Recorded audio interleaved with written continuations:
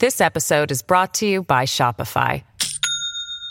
Do you have a point of sale system you can trust, or is it a real POS? You need Shopify for retail. From accepting payments to managing inventory, Shopify POS has everything you need to sell in person. Go to shopify.com/system, all lowercase, to take your retail business to the next level today. That's shopify.com/system. Welcome back to Conflicted with me, Thomas Small, alongside my irrepressible co-host, Eamon Dean. Hello, Eamon. Hello, everyone. Now, dear listeners, today we are embarking on a subject which gets Eamon animated like nothing else. In our preparation for this episode, my gosh, I wish you could have seen it. There were some grand tirades, fingers pointed in the air, wild gesticulation. No doubt we'll be getting more of that in the next hour. Don't worry, Thomas. Today, I had my yoga, I had my Zen, in anticipation of this episode, which will boil my blood. After weeks and weeks of looking into the past, the present, and indeed the future of Sunni Islamism, for the next few weeks we're going to be returning to their great Muslim rivals and our old friends, the Shia Islamists. Hooray! That's right. Over the next few episodes, we'll be looking at the Iranian nexus of terror in the Middle East, specifically looking at the growth and consolidation of Hezbollah in Lebanon. But first, we're starting with the granddaddy of Shia Islamism, the Islamic Republic of Iran. What's the state of play in Persia? How is this diverse and divisive state constituted? And is there an Iranian future outside the revolutionary regime? Let's find out.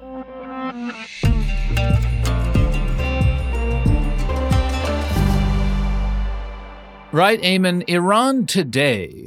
We're going to leave history aside for a little while and talk about Iran today. What's going on with Iran?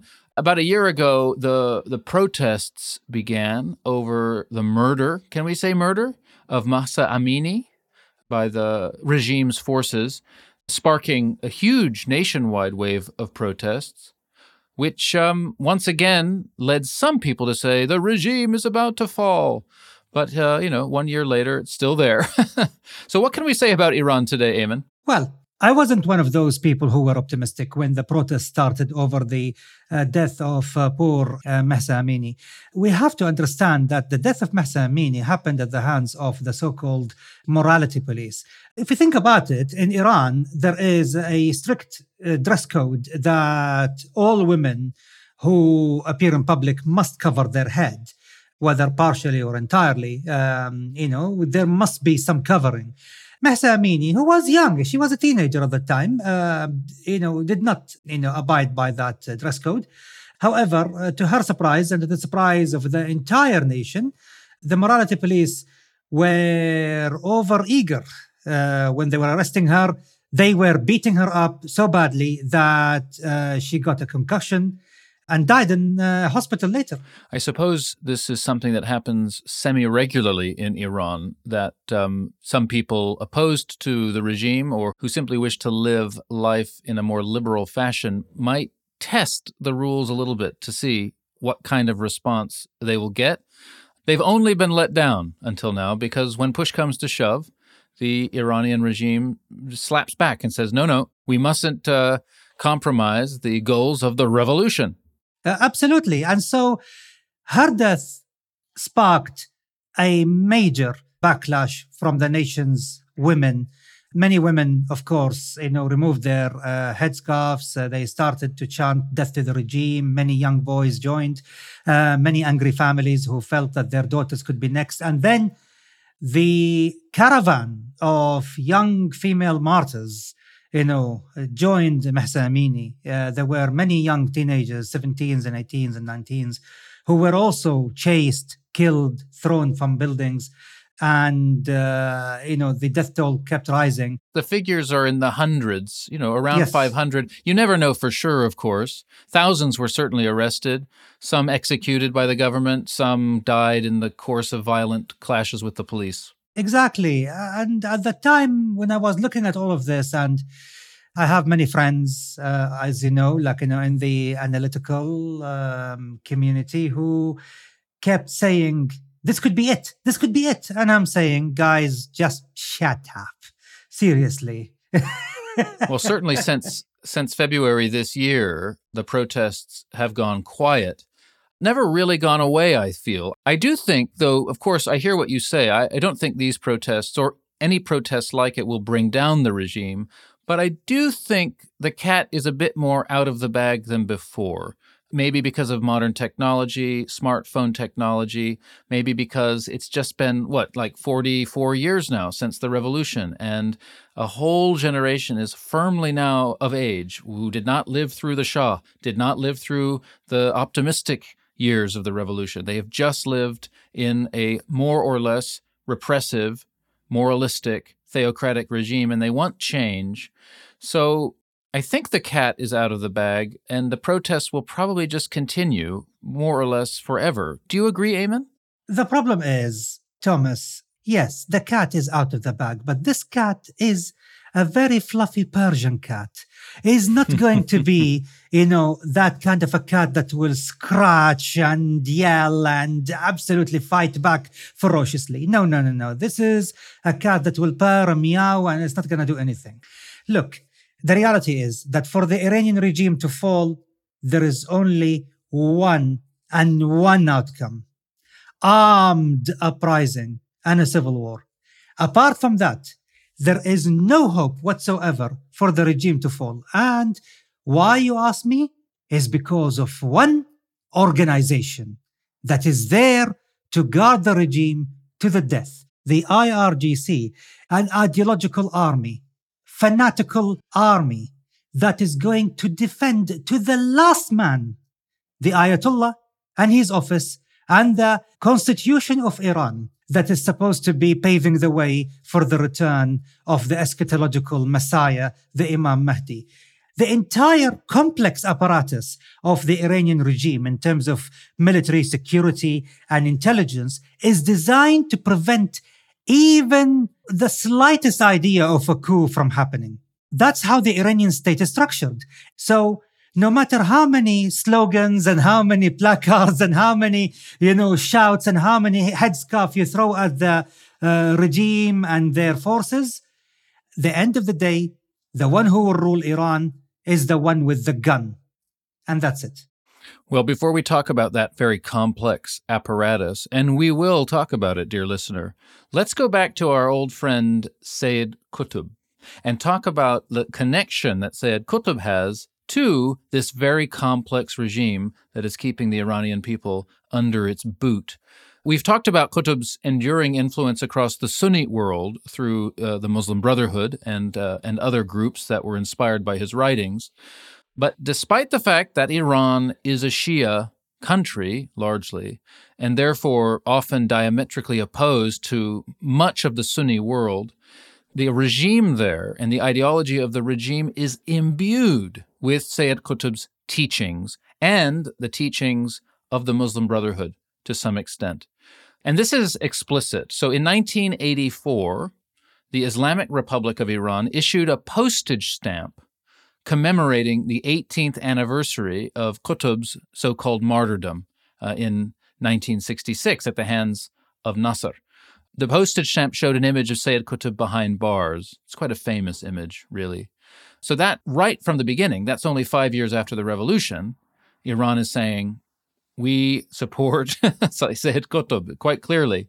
In August 2012, so the flash forward almost 30 years, Mohammed Morsi, the Muslim Brotherhood president of Egypt, becomes the first Egyptian president to pay the Islamic Republic a state visit.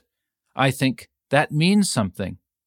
The scholar Yusuf Önal has said, Persian language translations of Sayyid Qutb's works played an instrumental role in helping to shape the political and ideological discourses of Islamism in pre-revolutionary Iran. But Ayman, Qutb was Sunni. Okay. You have to... I love it. I love your, okay, let me sort this out. I love it.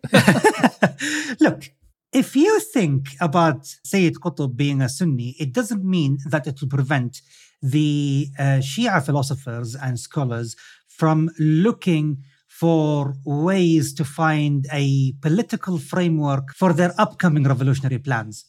To give you an example, remember that the Shia generally refrained from engaging in the political machinations of the Muslim world for almost a millennium. Yeah.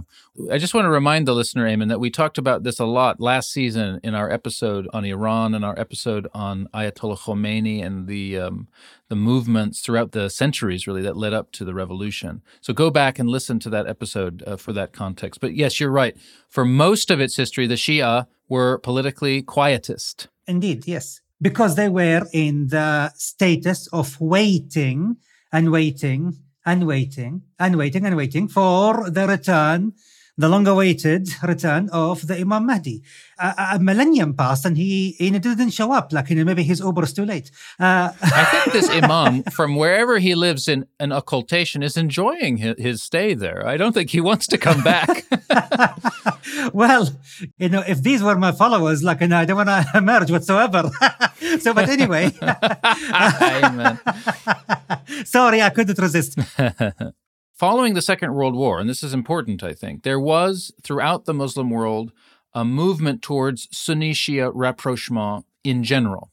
There were several attempts by intellectuals, scholars on both sides of the sectarian divide in Islam to iron out some of their differences, or at least to de-emphasize their differences in the name of Muslim unity. Sayyid Qutb was, in a way, part of this wider movement because in his own writings, he tended to downplay a bit of the hardline Sunni anti-Shia perspective. I think what attracted some Shia scholars to Sayyid Qutb's writings is the fact that he actually adopted some of the Shia narratives when it comes to the historical grievances that they possess against major Sunni figures, whether it is the Umayyad dynasty or the third Caliph Uthman. In fact, he went as far as describing Uthman as corrupt in his book In the Shades of the Quran, and even went as far as saying that the revolt against Uthman was misjudged by later Muslim historians and scholars, and they should revisit that revolt as a revolt for social justice. It wasn't a conspiracy against a noble ruler. I mean, that perspective is very Shia-friendly. A lot of Shia would have been like, hey, this is what we've been saying for 1,000 years. Indeed. And I think this is what attracted many Shia scholars and philosophers to Sayyid Qutb's writings. I think it's also interesting to ponder the possibility that the influence went the other way, and that Qutb could have been inspired by some Shia ideas directly. So, for example, in 1953, so this is obviously before he was arrested, Sayyid Qutb received Nawab Safavi in Cairo. Now, long-term listeners will remember Nawab Safavi. He was the founder of Fada'iyan Islam, a revolutionary Shia Islamist group in Iran that was attacking figures within the Shah's regime. He was executed in 1956 by the regime. We've talked a lot about him on Conflicted. Like so many figures, he pops up throughout these stories because he's so important. Well, in 1953, he visited Cairo, and Sayyid Qutb received him at his home. The following year, Safavi attended a conference in Jordan, which had been organized by Qutb. So this was a conference on the Palestinian question, a Muslim Brotherhood-sponsored conference, where Safavi mingled widely with Muslim Brotherhood members, and Sayyid Qutb again chatted with him.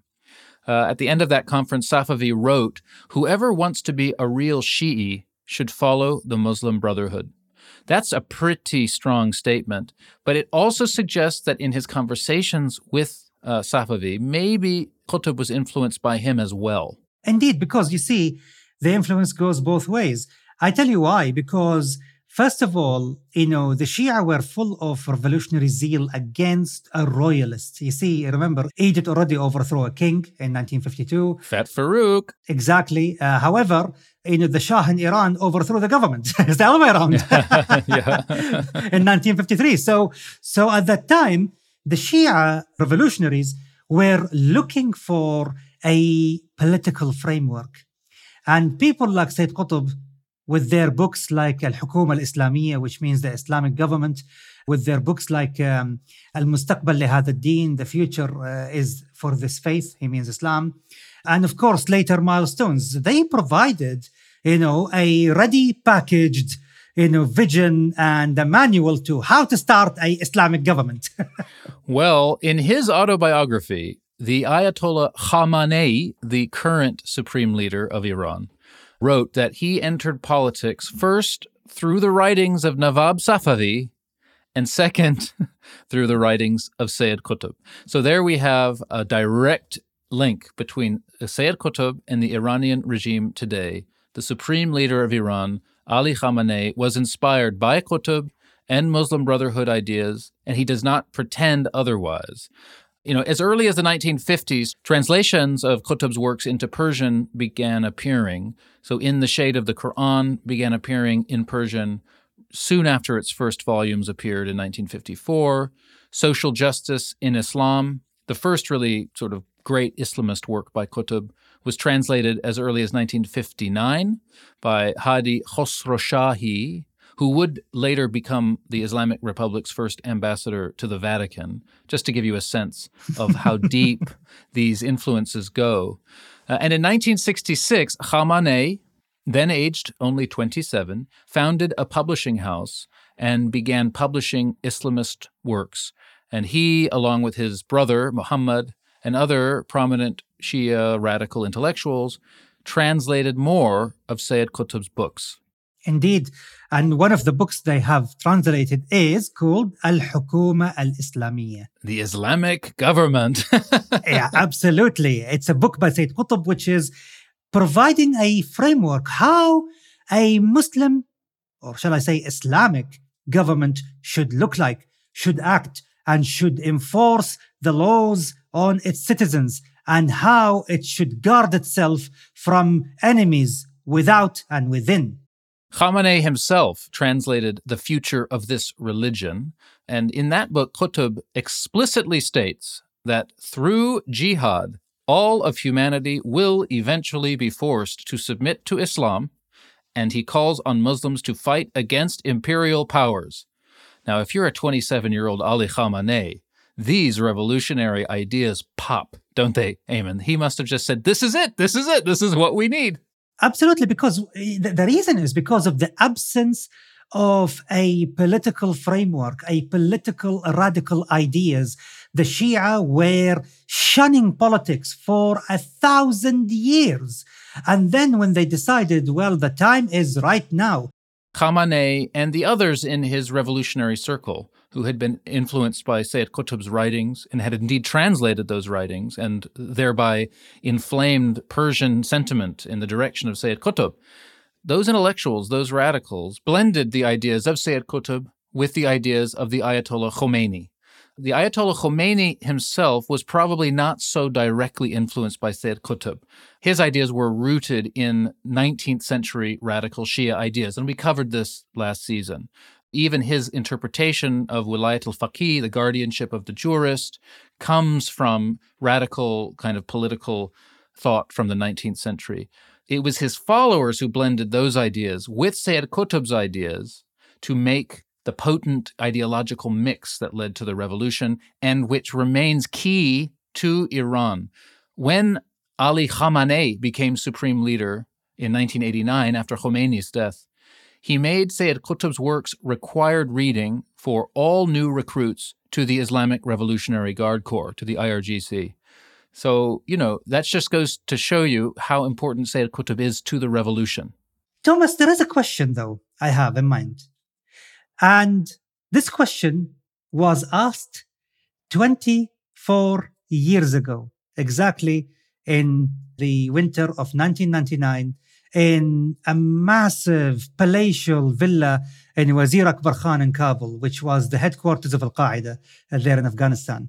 And I remember I was there at a dinner and people gathered, this big place where we always gather for the supper before we go to sleep. And present there was Ayman al-Zawahiri and Abu Mus'ab al-Suri. Abu Mus'ab al-Suri, for some of the dear listeners who don't know who he is, he was one of the most brilliant strategic minds that the jihadist movement ever produced. An interesting point were raised during the discussions between Ayman al-Zawahiri and Abu Mus'ab al-Suri over that dinner that night. And the point was, why was the revolution in Iran, which was primarily based on political ideals produced by a Sunni organization, which is the Muslim Brotherhood, and the writings of Sayyid Qutb, was successful in Iran, but yet not a single Sunni Muslim country was successful in establishing the Islamic government as envisioned by Hassan al-Banna and Sayyid Qutb. I mean, they mentioned that, Ali Khamenei, the Ayatollah of Iran at that time and still until now, translated Sayyid Qutb's ideas, incorporated them into the political framework of the Islamic revolution in Iran. And voila, you have a proper Islamic government as envisioned by Sayyid Qutb and by Hassan al-Banna. And this is in the only Shia majority country at that time. Yet 55 more other Sunni countries, and not a single one of them, and not a single Islamic movement based on the ideals of Sayyid Qutb and Hassan al-Banna were able to establish, a successful revolution, to install an Islamic government. And what's the answer? Why are Sunni radical ideas only successfully implemented in a Shia country? This is where Abu Mus'ab al-Suri answered by saying, it's simple really. The Shia faith is a highly structured faith with hierarchy of religion, and therefore it's a centralized, organized religion with a chain of command, which unfortunately we chaotic, divided Sunnis don't have. We have a disorganized religion with no hierarchy, no central authority, and therefore if you have a chaotic religious organization, you will have a chaotic revolution, which means failure. Well, there's only one answer, Ayman. All Sunni Islamists need to become Shia. No, of course not. Heavens forbid. However, I can tell you this. The reality is that he was right. Abu Mus'ab al-Suri was right, because ironically, this became very evident in his home country, Syria, because in later years, a Syrian, of all people, asked me the question in 2019. He said to me, Ayman, you spent years and years of your life in 4 different war zones. You've been in these conflicts. You've seen the dynamics of conflicts. You spent time in Bosnia, Afghanistan. You've seen conflicts all over the place. And so you know the dynamics. How could that at the beginning of the uprising in Syria, that the numerical superiority was on the side of the rebels, and yet Assad in the end won? I said because Assad was one entity supported and under his command by Iranians, by Lebanese Hezbollah, by the Iraqi militias, by Pakistani and Afghan Shia. All of them came together and they were united under the effort of Assad and Qasem Soleimani. That's it. They were all under one umbrella, one goal, one unit, and they were fighting as one unit. However, you guys split into 80 different factions, 80 plus actually, different factions. So Assad and Soleimani picked you off one by one. You're not convincing me that Sunni Islamists shouldn't become Shia if they want to win the game that they're playing. But we're going to stop now for a break. No, they should become more disciplined. They should become more disciplined. Ayman, do you want the Sunni Islamists to win? My goodness. No. I didn't say that. I said, actually, Thomas, the reality is that if the Shia have their grand Ayatollah, what we need to have is a grand king. And that's it. Oh, a grand king. Or perhaps a supreme guide in Cairo. No! But let's stop here. We'll take a quick break and we'll be back to explain how the Iranian Revolution implemented Sayyid Qutb's ideas in milestones, particularly to erect a very complex political organism. Stay tuned. This episode is brought to you by Shopify. Do you have a point of sale system you can trust, or is it a real POS? You need Shopify for retail. From accepting payments to managing inventory, Shopify POS has everything you need to sell in person. Go to shopify.com/system, all lowercase, to take your retail business to the next level today. That's shopify.com/system.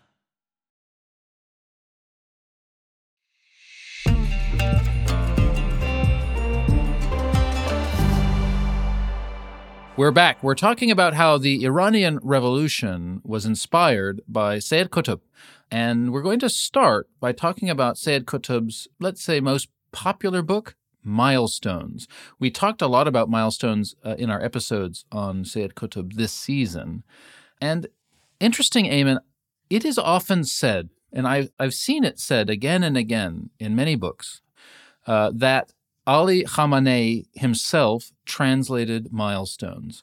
Now, I can find no actual evidence of this. I actually spent a lot of time looking for evidence. The only translation into Persian I can find of Milestones was done in 1998. And all of these books that allege that Khamenei himself translated it never provide a footnote. What do you think, Ayman? Can you verify that Ali Khamenei did translate Milestones? And if it wasn't translated until 1998, which seems possible, might there be a reason for it? Is there possibly something in Milestones that the Shia revolutionaries of Iran didn't particularly agree with? It is understood within certain intelligence circles that Sayyid Qutb's book Milestones was in fact translated, though not in its entirety, by Ali Khamenei, and it was intended for private distribution, not for general publication. And it was mainly for those who were part of the radical revolutionary circles that surrounded Khamenei and Khomeini at that time. Okay. And the reason is because there were two chapters in particular that were contradictory of Shia faith, especially the Quranic generation, talking about the disciples of the Prophet Muhammad and all of that. A very Salafi chapter.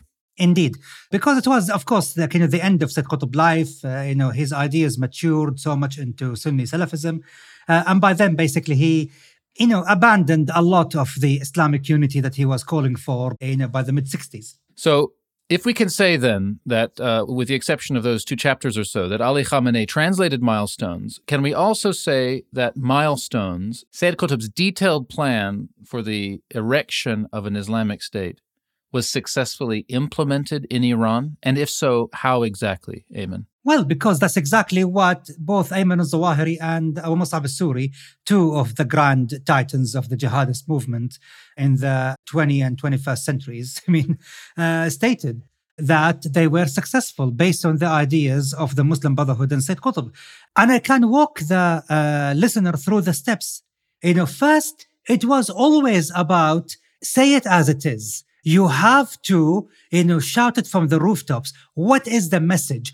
Then you have to say that, this figure of the Shah is the representation of Jahiliyyah, is the representation of, the pre-Islamic age of ignorance. And only Islam is the solution. Al-Islam huwa al-hal. That's what they are, what Sayyid Qutb advocated. Yeah, Islam is the solution. Exactly.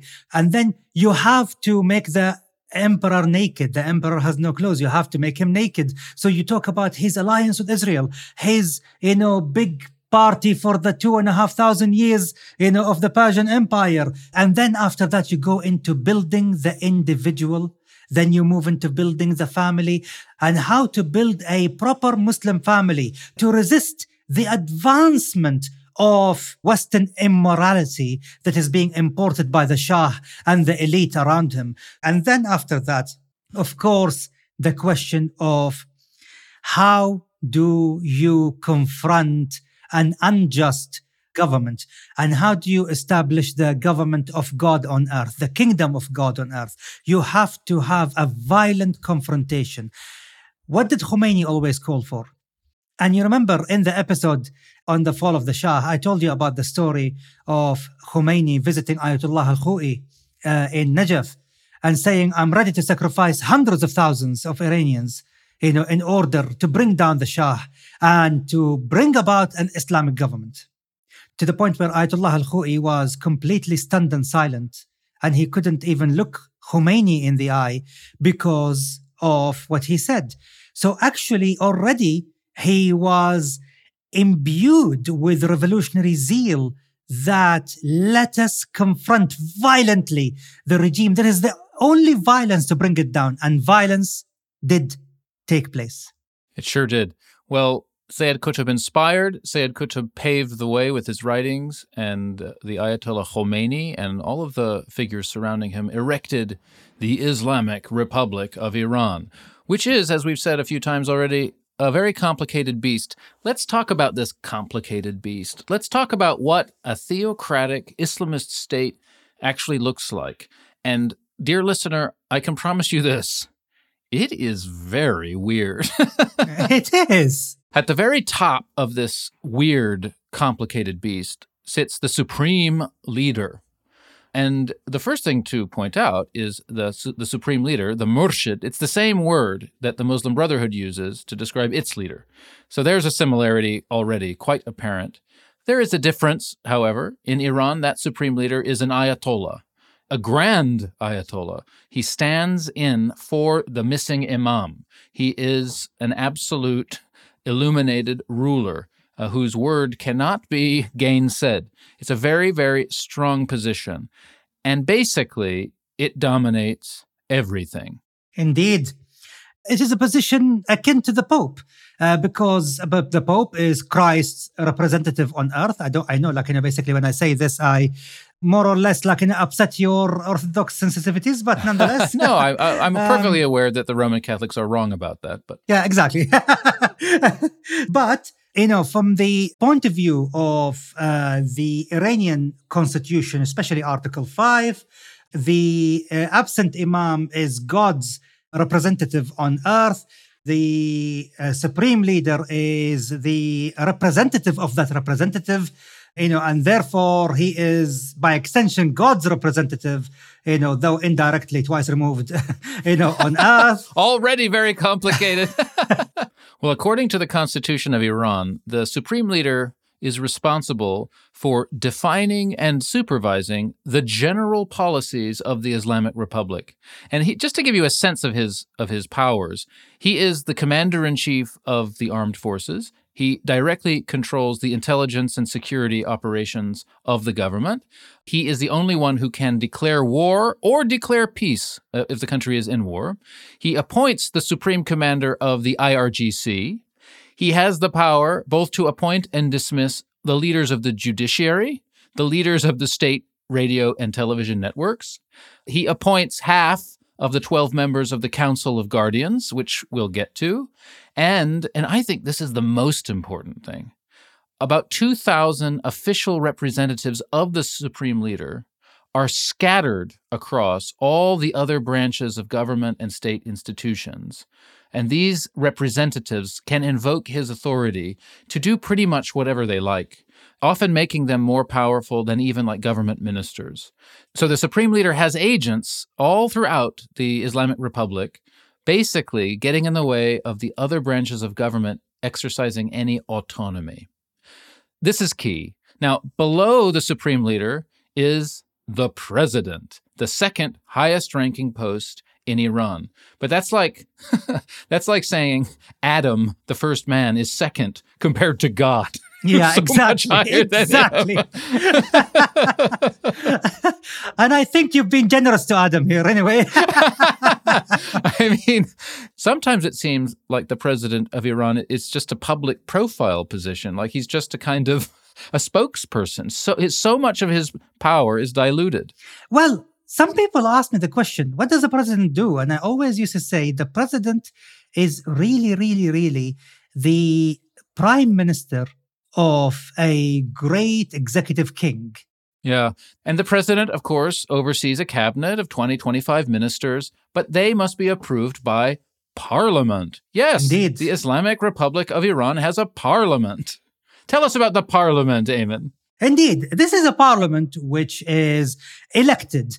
But before you say, hooray for the democracy, I can tell you that everyone who is there sitting in parliament right now was elected because he went through a rigorous selection, after which another body, we will talk about it later, but another body would have removed a lot of the candidates and just left, I would say 1 out of 10 of the candidates standing. Yeah. I mean, the parliament has 290-ish members at any given point. They're elected every 4 years. formally, the parliament gets to draft legislation, vote on legislation, like most parliaments everywhere. But, and this, dear listener, is where it gets weird. There are some other branches of the Islamic government that have a lot of power and are very, very difficult to keep straight. There is first the Council of Guardians. The Council of Guardians, it sounds like something out of Star Wars. The Council of Guardians has the power to veto any legislation that is not in line with the Sharia or with the revolution. A very broad, broad remit there. And it's comprised of 12 religious jurists, half of whom are appointed by the supreme leader, and half of whom are appointed by the judiciary, which is in turn controlled by the supreme leader. Exactly. So the Council of Guardians is very much under the control of the supreme leader, and through that council, he can veto parliamentary legislation more or less as he likes. In addition to the Council of Guardians, there's the Assembly of Experts. I just love it so much. I mean, technocrats everywhere are probably drooling at all these different committees that get in the way of democracy. So the Assembly of Experts, this is quite remarkable. It elects the supreme leader. Yes. And every now and then reconfirms that election formally. And the Assembly of Experts itself is elected by the public every 8 years. So again, democracy. So the public every 8 years gets to elect the Assembly of Experts that elect the supreme leader, except one thing. The Council of Guardians decides who can run for election to the Assembly of Experts. Which is appointed by the supreme leader.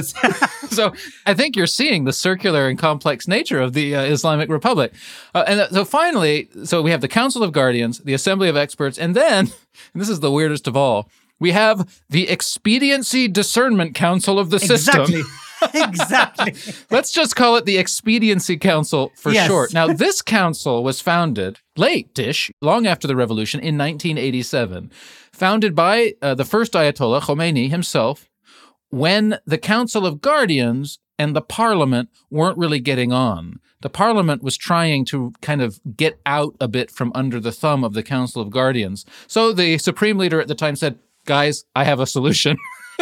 Another committee. I'm gonna create the Expediency Council to resolve disputes between the Council of Guardians and the Parliament. It's officially advisory, but I'm on it. The Supreme Leader, I'm on the council, and I will directly choose the other members of the council, and it will advise me to do whatever I want to do. And there you have the system. The only state apparatus that is more complicated and difficult to understand is the apparatus of the European Union. I actually think maybe some of the European Union, founders were looking at the Islamic Republic thinking, I quite like this. And I'm afraid, Eamon, that we're going to have to confuse the dear listener a little bit more because we haven't even begun to talk about the armed forces and all of the various security apparatuses in Iran, especially the IRGC. Now, we talk about the IRGC a lot. It always comes up. It's very important. We haven't really just explained it clearly. So what is the IRGC? The Sepah-e Pasdaran Inqilab Islami. No, please, don't say fast, please. All right, you do it. You just killed it. Sepah-e Pasdaran Inqilab Islami. I'm trying to be Persian. It's okay. So it is Sepah-e Pasdarani Inqilabi Islami. Sepah-e Pasdarani Inqilabi Islami. Yes, perfect.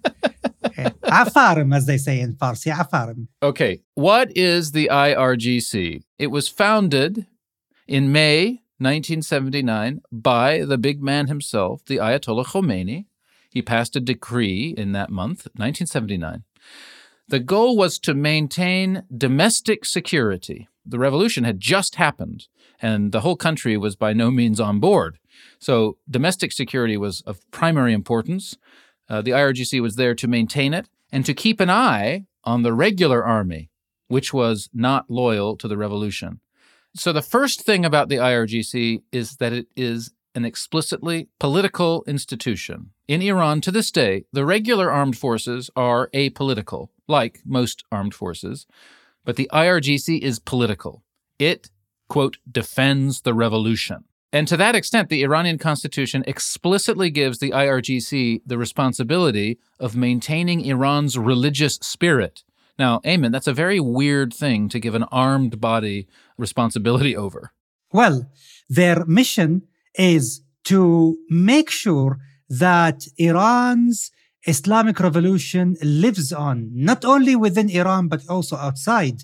It is the arm of the regime, first, to protect itself from coups by the regular army, to protect itself from uprisings by the people, to protect itself also from threats by minorities and separatist aspirations, whether it is the Kurds, the Baluch, the Azaris, or the Ahwazi Arabs. The whole idea is that the Revolutionary Guard is there to protect the regime and the revolution. And to that extent, initially, the IRGC was placed under the supervision of a cleric, the Ayatollah Lahuti.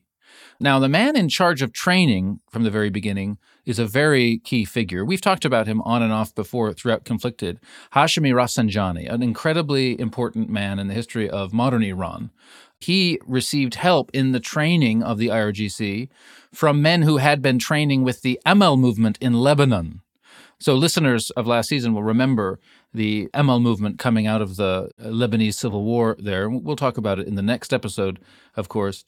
So after the revolution in Iran, the regular army was under the command of the president. The IRGC was under the command of the clerics. So already you have quite an unusual situation. And recruitment to the IRGC was very carefully undertaken to screen out especially leftists. They were terrified of communist infiltration into the IRGC. New recruits, carefully screened, were thoroughly indoctrinated. And loyalty to the supreme leader was paramount. And this is key. The IRGC is the supreme leader's army. Actually, their usefulness during the Iran-Iraq war, especially during the counteroffensive, which started 1983 all the way until the end of the war, proved to be, decisive in making them acquire more funding, more recruits. They started to have their own air force. They started to have their own navy. They started to become, again, yet a parallel army to the army, starting this fashion where Iran is a country that is in parallel to itself. To the extent that some voices were concerned that having two armies is not the best way to go. And after Khomeini's death in 1989, Rafsanjani became president. So Ali Khamenei became supreme leader and Rafsanjani became president. When Rafsanjani became president, there was some debate. Should we combine the regular army and the IRGC?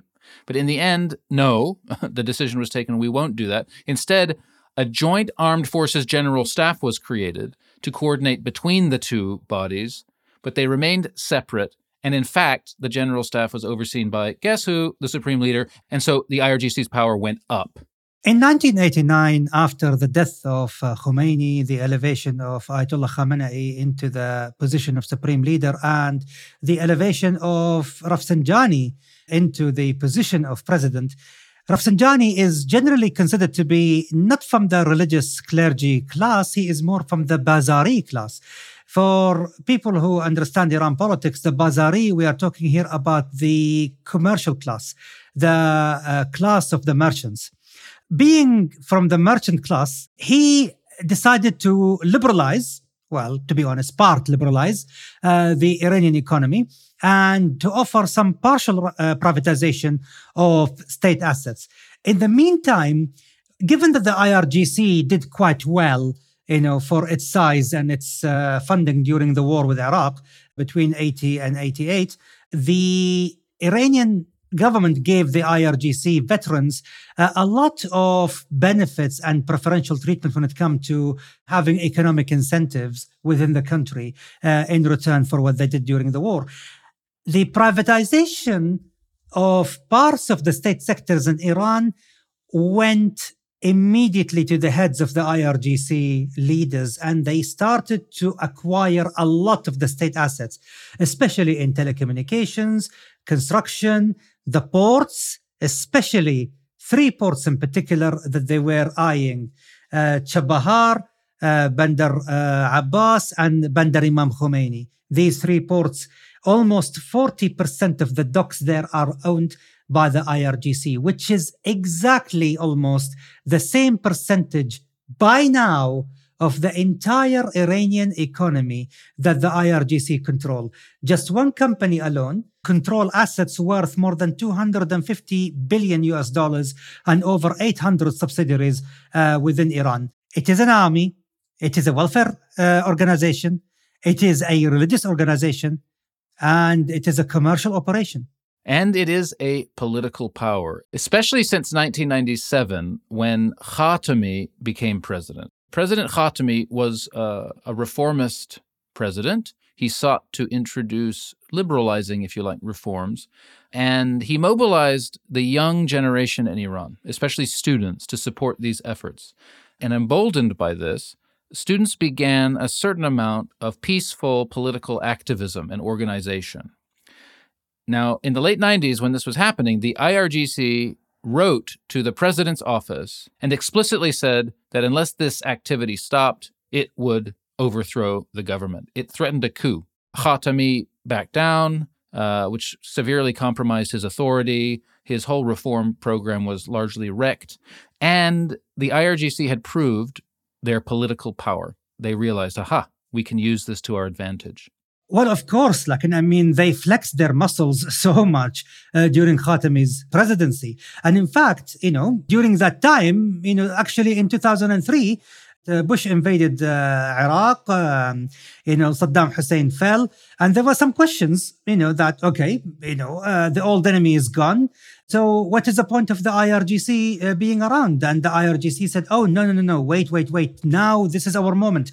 The great Satan is on our doorstep. Now we need to double our budget, double our effort, get more funding, get more recruit, increase our spending, get more missiles, more weapons, more training, more recruits, and embolden the Quds Force division within the IRGC.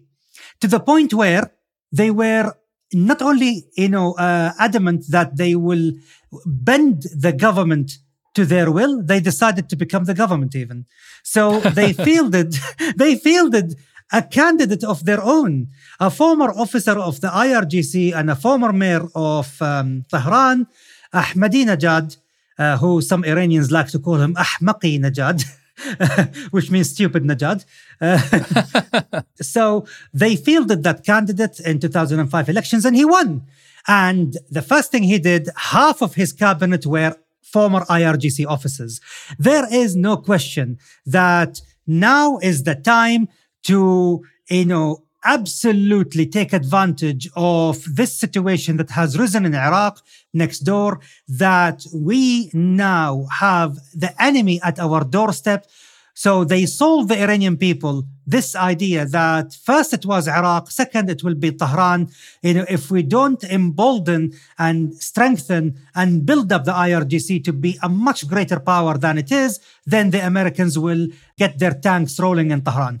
And this is how the complete takeover of the Iranian state, with the blessings of Ayatollah Khamenei himself, happened by the IRGC. Yeah, that's the point. As supreme leader, the IRGC is ultimately under Khamenei's authority. And in the early teens, when President Ahmadinejad tried to increase the power of the presidency at the expense of the supreme leader, the IRGC actually backed the supreme leader. They didn't even back their former boy Ahmadinejad. It shows just how deeply ingrained in the IRGC loyalty to the supreme leader is. At that time, Khamenei's representative inside the IRGC said, quote, "The authority of the grand jurist is the same as that of the Shiite imam, and the obligation to obey him is the same." That's saying something. Absolutely. So, Ayman, are the IRGC now the most significant political and military body in Iran? Well, let me put it this way. In a commercial sense, I get asked by corporations around the world, who want to enter into the Iranian market, and they will ask the question, what is the chance that when we do business there, that we will end up directly or indirectly doing business with the IRGC? I will say to them, well, the chances is between 105 to 107%.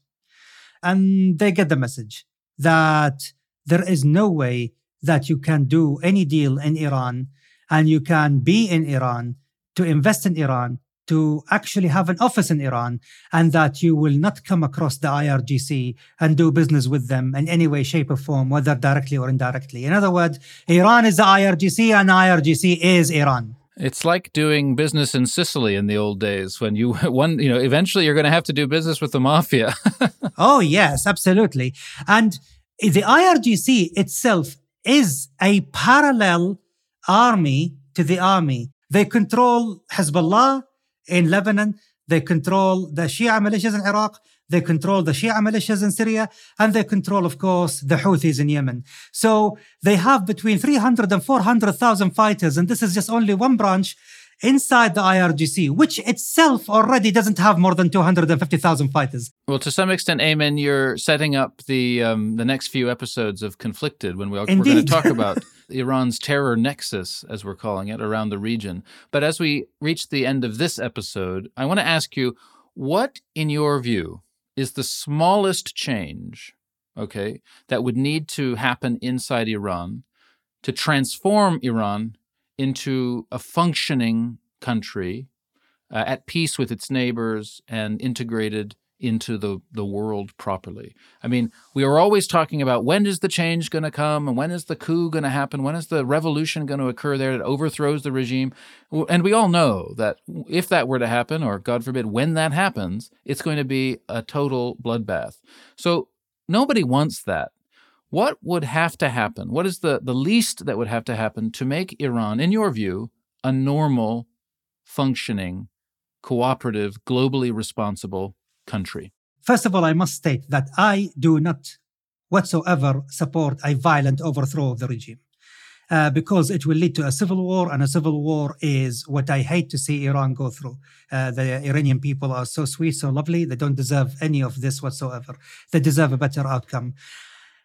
Coming back to this, I would say that if the Iranian decision makers and leaders, let's say in a post-Khamenei world, if he were to die tomorrow and they decide that rationality should replace superstition, then the thing they should do is to abolish Article 5 of the Iranian constitution, which means abolishing completely the office of the Ayatollah, and replace that with the president. You don't have to replace anything else.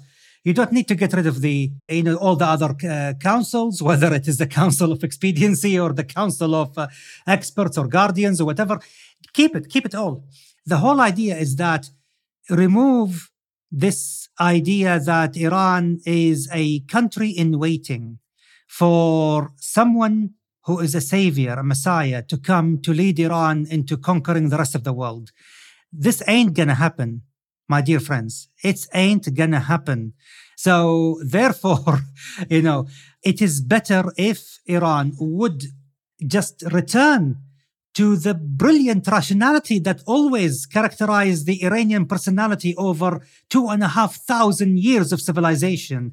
The civilization that gave us Al-Khwarizmi, the civilization that gave us Umar al-Khayyam, the civilization that gave us Ibn Sina, Jabir ibn Hayyan, goodness, and I could go on and on about how much scientific advancement that came out of the civilization. Just return to rationality, return to reason, and abolish Article 5 and just have a president and don't change anything else. That's it. That's all we need. And then Iran would become a less belligerent, less ideologically driven, more rationally driven country that would seek its benefit rather than, the fulfillment of fairy tales that will never materialize.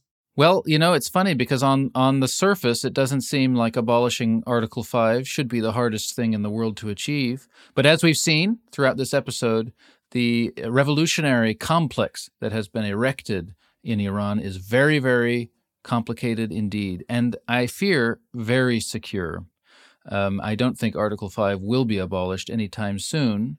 Now, people who followed the news of late know that there have been geopolitical changes afoot in the Middle Eastern region over the last few months regarding Iran and its rivals, especially Saudi Arabia. Movements towards more peaceful and normative relations have been occurring. We will talk about all of this in an episode that's coming up soon. We wanted to use this episode to just give a kind of lay of the land of Iran, describe the regime, how it works, describe where it came from, where it might be going. And in the next episode, we're going to talk about the most notorious, well-established, and most potent arm of the Iranian regime's external activities.